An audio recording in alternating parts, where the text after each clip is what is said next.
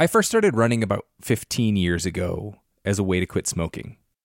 Back then, my running clothes were very Rocky Balboa, so sweatpants, sweatshirt. Anyone who goes hiking or trail running knows that it's a lot easier and a lot more fun when you're wearing the right gear. Janji makes performance apparel that'll take you farther on your runs and hikes.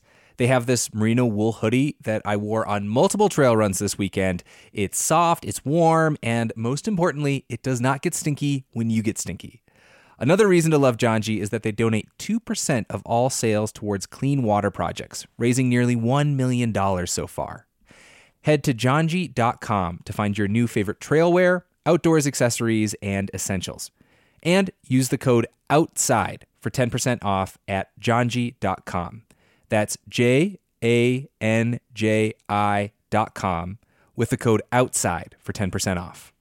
When I was a little kid, my whole family, grandparents included, packed into a Dodge Caravan and went on a 2-week road trip to Wyoming. We saw the rodeo in Cody, a grizzly bear in Yellowstone National Park, and an epic thunderstorm near Devil's Tower. On that trip, I fell in love with the West and the natural world. This might sound cheesy, but it kind of made me who I am today. Wyoming has it all. Breathtaking hikes, kid-friendly museums, 2 of the coolest national parks in the country. The truth lies west. Discover yours at travelwyoming.com. When I found out I was going to be a parent, I immediately felt a lot of anxiety and worry. So I went on to BetterHelp to try to look for a therapist to help me with that. My relationship with my family and with my boyfriend and with myself were suffering. I really needed help. I was ruminating a lot. Really getting those thoughts out to a therapist and getting feedback was just life-changing. If you're thinking of giving therapy a try, learn more at BetterHelp.com. That's BetterHelp.com. So I want to ask you, Nate. Yes. What do you think of when you think of like the tropiest of fall tropes? Oh, I mean, obviously, pumpkin spice lattes, decorative gourd season. I think of leaf looking. I'm not going to say the P word. The P word is banned on this show now. I guess we should explain for those who don't get the reference. What was the episode we did where we looked for alternatives to? It was our last outside inbox roundup where we talked about. I'll say it now, and then we'll never say it again. Leaf peeping. It's a bad word. No one peeps at leaves.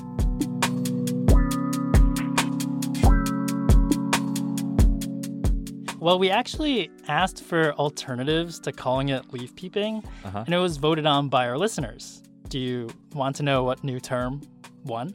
Yes. Tree tourists. Okay, I like tree tourists a lot more. I don't know. It's kind of a little boring, don't you think? It is, but that's exactly what they are. Yeah. You're touring around looking at trees. Well, let me mention some runner-ups. Mm-hmm. There was color chasers, leafers, and my personal favorite, itsy bitsy teeny weeny golden leaf and tree perceivers. Hey, do you want to go itsy bitsy teeny weeny golden leaf and tree perceiving this weekend?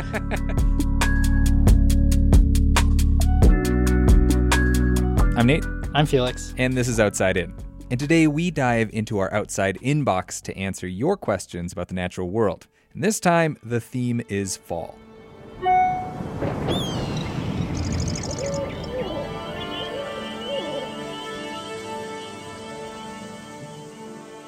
So, Nate, just to clarify, we're not just talking about the season of fall, right? No, we're trying to be clever. We're talking about everything surrounding the word fall. Right.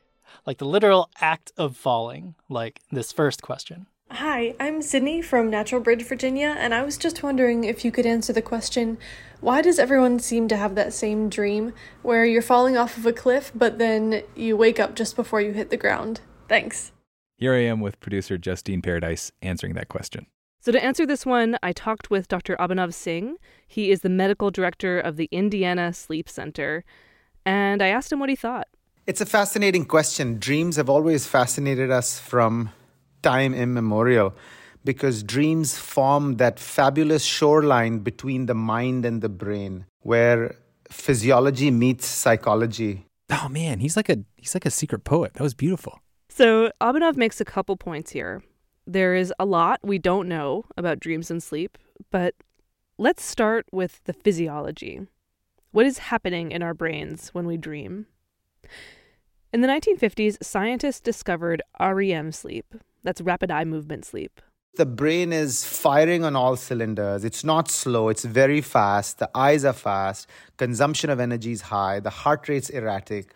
And it is during this state where we dream very vividly is what the understanding is. We do also dream in other phases of sleep, but this is when the dreams that we remember take place. Okay, so this is when we're actually having that falling off a cliff dream. Yeah, and this is about a quarter of your sleep.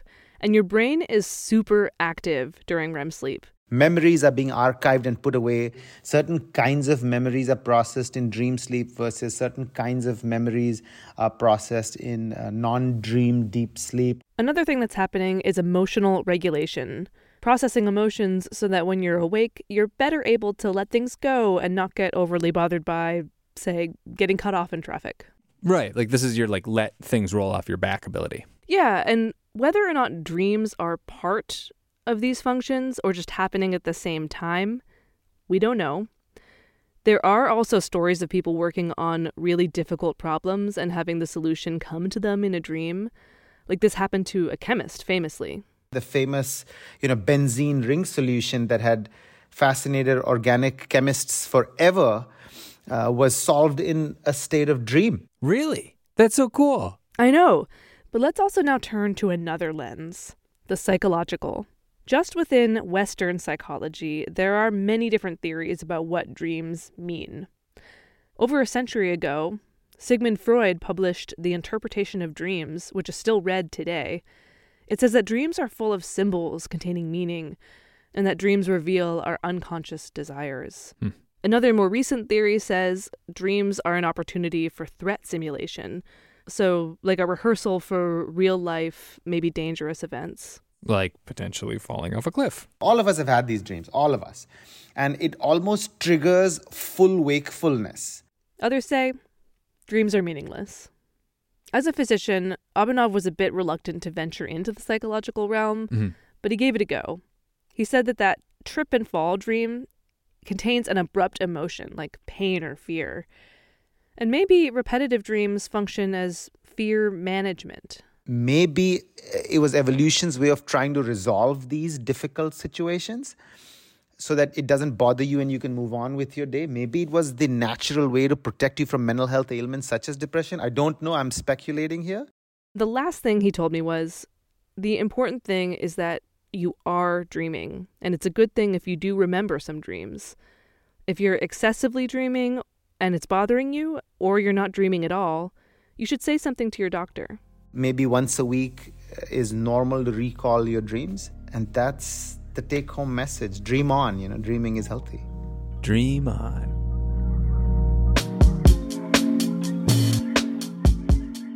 Do you have any recurring dreams, Felix? I actually have this recurring thing where I fly. Oh, cool. But it's not like a bird. I'm working my legs as if I'm running. Yeah. And I'm able to kind of soar into the air. And oh, man, that's a great dream. That sounds so fun. What about you, Nate? Yeah, I keep having the same dream. I've had it since I was a kid of there being a tornado and I have to save all my friends and family members, but I can't find them. And so it's just I think it's a stress dream. It's definitely a stress dream. Yeah. Well, actually, since you mentioned tornadoes, yes, we could go into this next question we have about tornadoes, which I did not know this before, Nate, but tornadoes have their peak season around May and June, but apparently they get a second wind in the fall around October.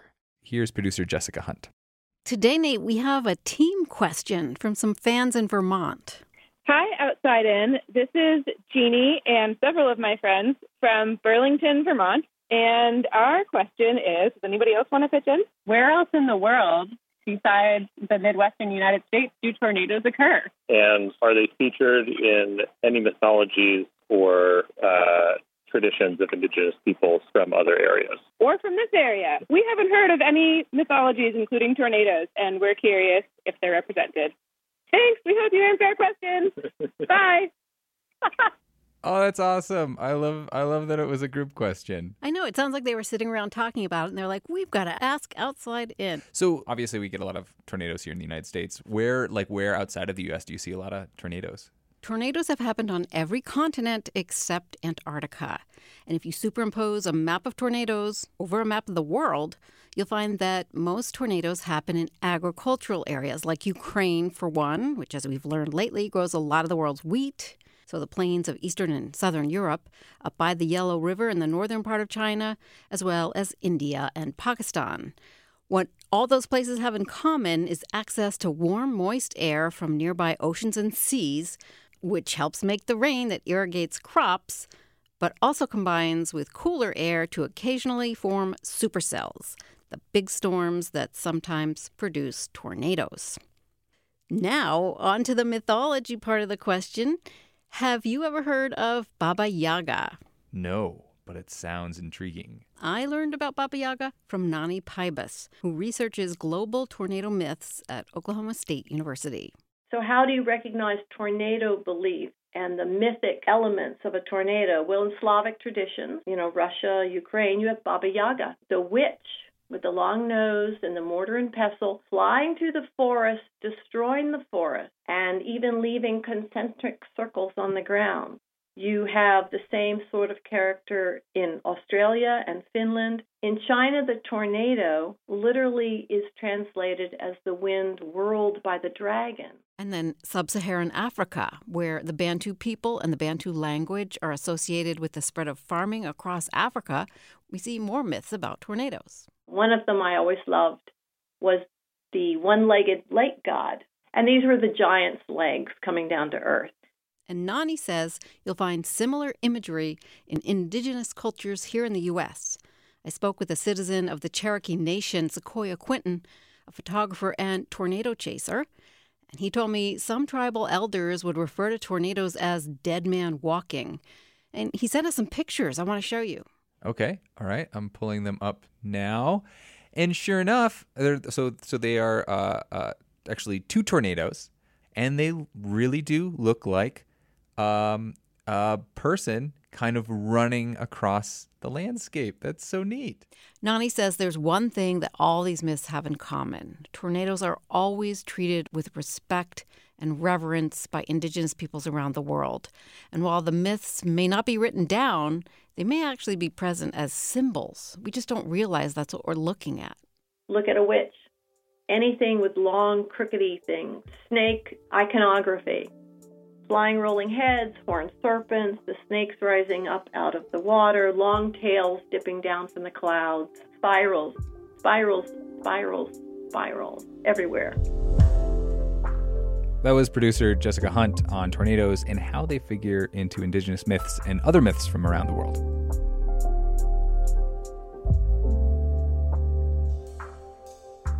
Now, Felix, have you had any experience with tornadoes?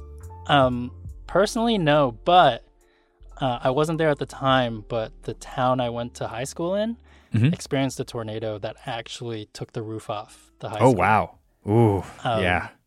And so this was after I graduated. I revisited there sometime later, and it was a very odd experience because nothing was as I remembered it. They redid the track. They redid, like, the whole building. I was like, I went here for high school, but I didn't. Mm-hmm.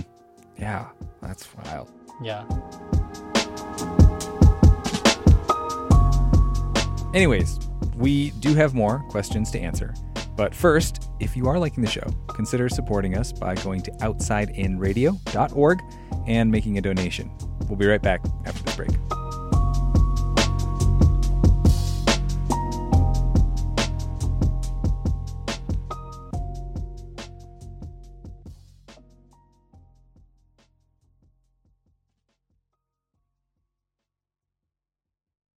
Hey, everybody, it's Rob Lowe here. If you haven't heard, I have a podcast that's called Literally with Rob Lowe. And basically, it's conversations I've had that really make you feel like you're pulling up a chair at an intimate dinner between myself and people that I admire, like Aaron Sorkin or Tiffany Haddish, Demi Moore, Chris Pratt, Michael J. Fox, There are new episodes out every Thursday, so subscribe, please, and listen wherever you get your podcasts. Want to connect with a family member who doesn't speak your language? Then check out the language learning program Rosetta Stone on desktop or as an app. Rosetta Stone is designed to immerse you in the language you're learning through an intuitive process. Plus, the True Accent feature even gives you feedback on your pronunciation. And with a lifetime membership, you have access to all 25 offered languages. Get started today. Visit rosettastone.com/pod50 to get 50% off your lifetime membership now. That's rosettastone.com/pod50 for 50% off. It's that time of the year. Your vacation is coming up. You can already hear the beach waves, feel the warm breeze, relax, and think about work. You really, really want it all to work out while you're away. Monday.com gives you and the team that peace of mind. When all work is on one platform and everyone's in sync, things just flow. Wherever you are, tap the banner to go to Monday.com.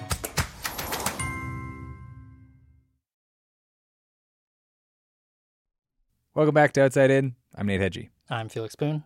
And today we're answering your questions about fall. Fall the season, fall the literal act of falling. And this next question that Taylor Quimby answered is about fallout shelters. This week's question comes to us from a listener named Jordan White. Okay, quick question. How deep does a fallout shelter need to be in order to remain effective? I mean, a nuclear explosion is huge, and I would imagine that the particles would seep into the earth. So how deep can those radioactive particles go? So, Nate, question, what do you picture when you picture a fallout shelter? Like, what comes to mind? I remember that movie 10 Cloverfield Lane? Do you remember that? Oh, yeah. That's a good movie. Yeah. That whole movie is set in a fallout shelter. It's just an underground bunker. It's dark. There's no windows. That's what I imagined. I had the same image, but then I reached out to a guy named David Montaigne. He's an architectural historian, and he wrote a book called Fallout Shelter, Designing for Civil Defense in the Cold War. And he told me that you, me, and Jordan are all making a very common mistake. To answer that question, you kind of have to distinguish between the bomb shelter and the fallout shelter.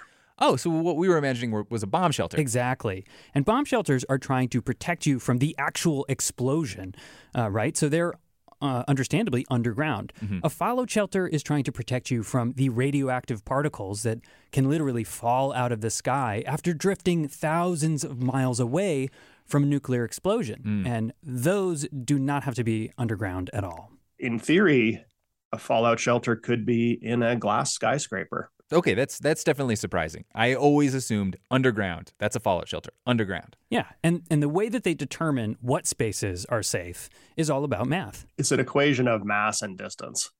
So you want enough mass between you and the radiation, and you want enough distance, or some combination of the two. So think of it this way. The less dense your barrier or wall is, the thicker it has to be, or sort of the more distance you need between wherever it is that you're staying and that initial source of radiation. Mm-hmm.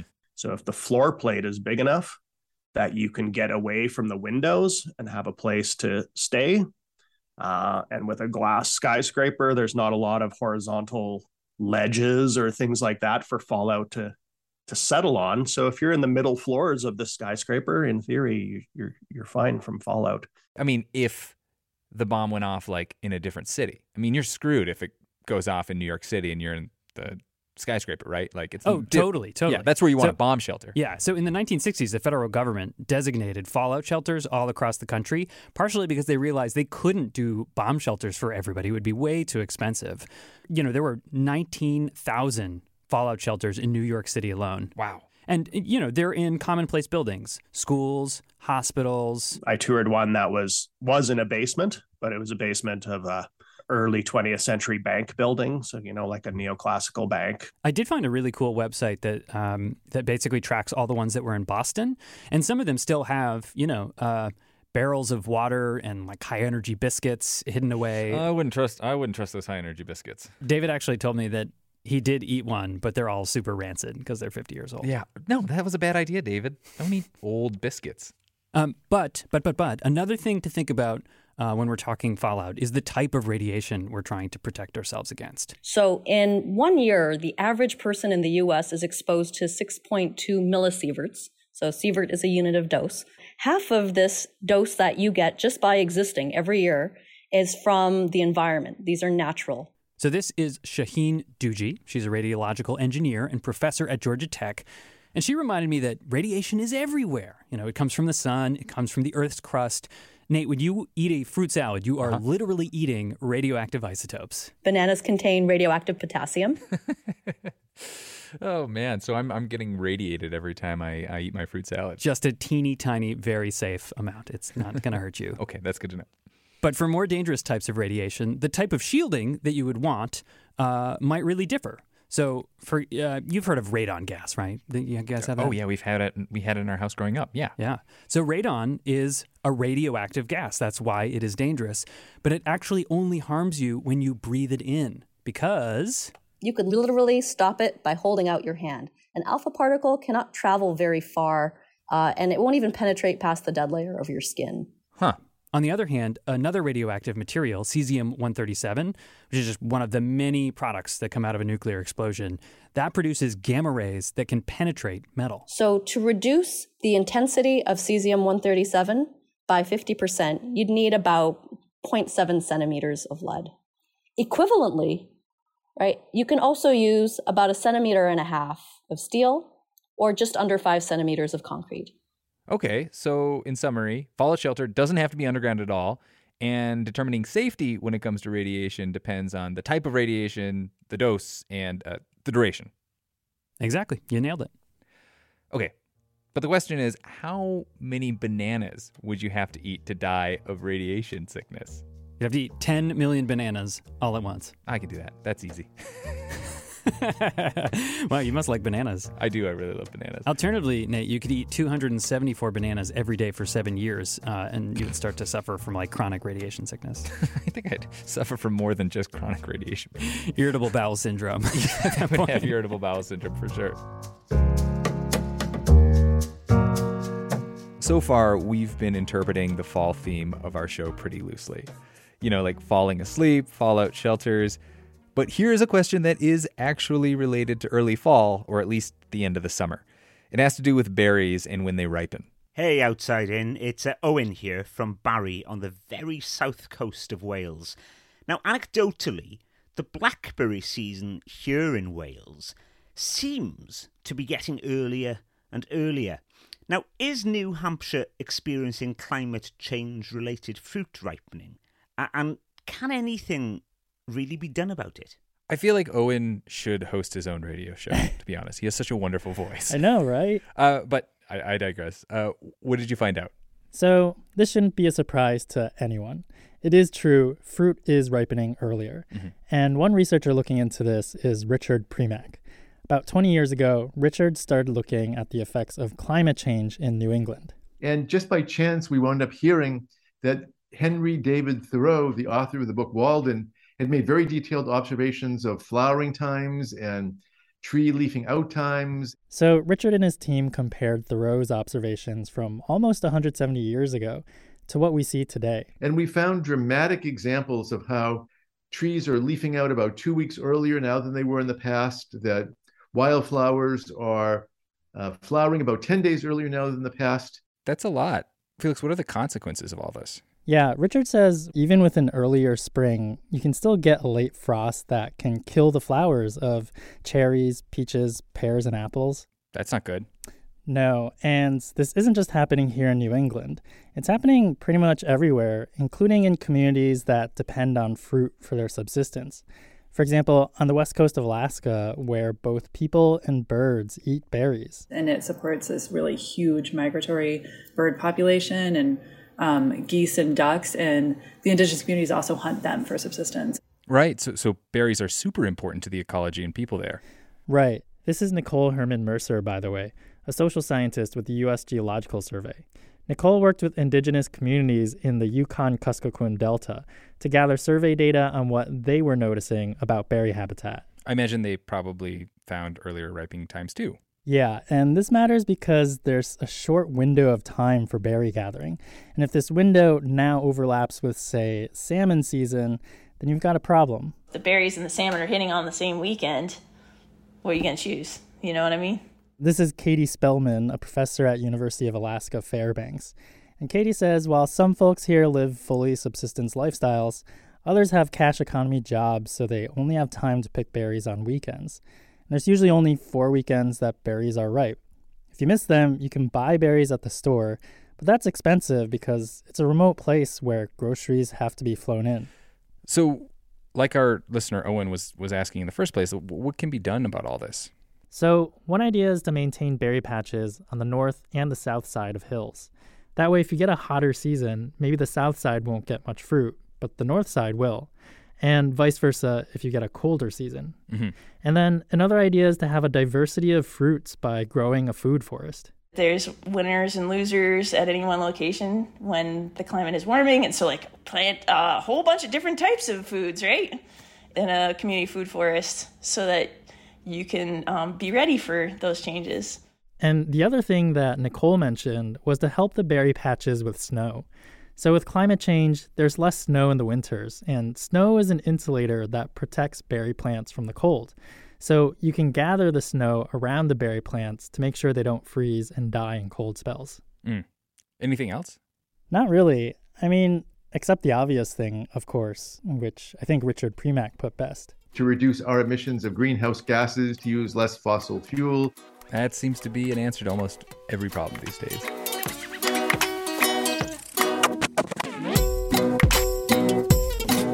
Well, that is it for today's episode. Thanks to everybody who has written or called in with their questions. And if you've got a question about the natural world or just thoughts that you'd like to share about the show, you can call our hotline. It is 1-844-GO-OTTER. You can also send a voice memo to our email, and that's outsideinat.nhpr.org. Or you can write to us on Twitter or Instagram. Our handle is OutsideInRadio. This episode of Outside In was produced and mixed by Felix Poon, Taylor Quimby, Justine Paradise, and Jessica Hunt. It was edited by Taylor Quimby and Justine Paradise. Rebecca Lavoie is our executive producer.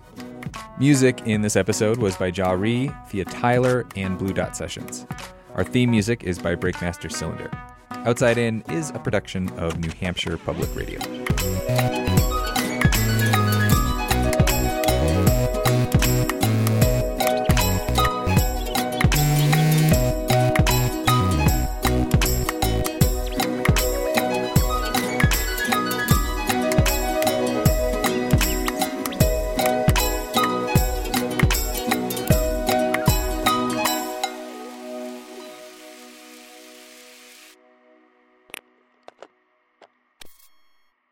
Hey, everybody, it's Rob Lowe here. If you haven't heard, I have a podcast that's called Literally with Rob Lowe.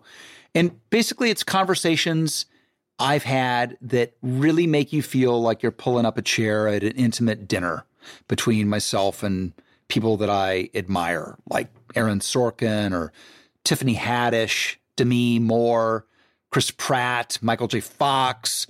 There are new episodes out every Thursday, so subscribe, please, and listen wherever you get your podcasts.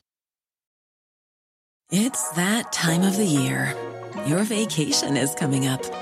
You can already hear the beach waves, feel the warm breeze, relax, and think about work. You really, really want it all to work out while you're away. Monday.com gives you and the team that peace of mind. When all work is on one platform and everyone's in sync, things just flow. Wherever you are, tap the banner to go to Monday.com.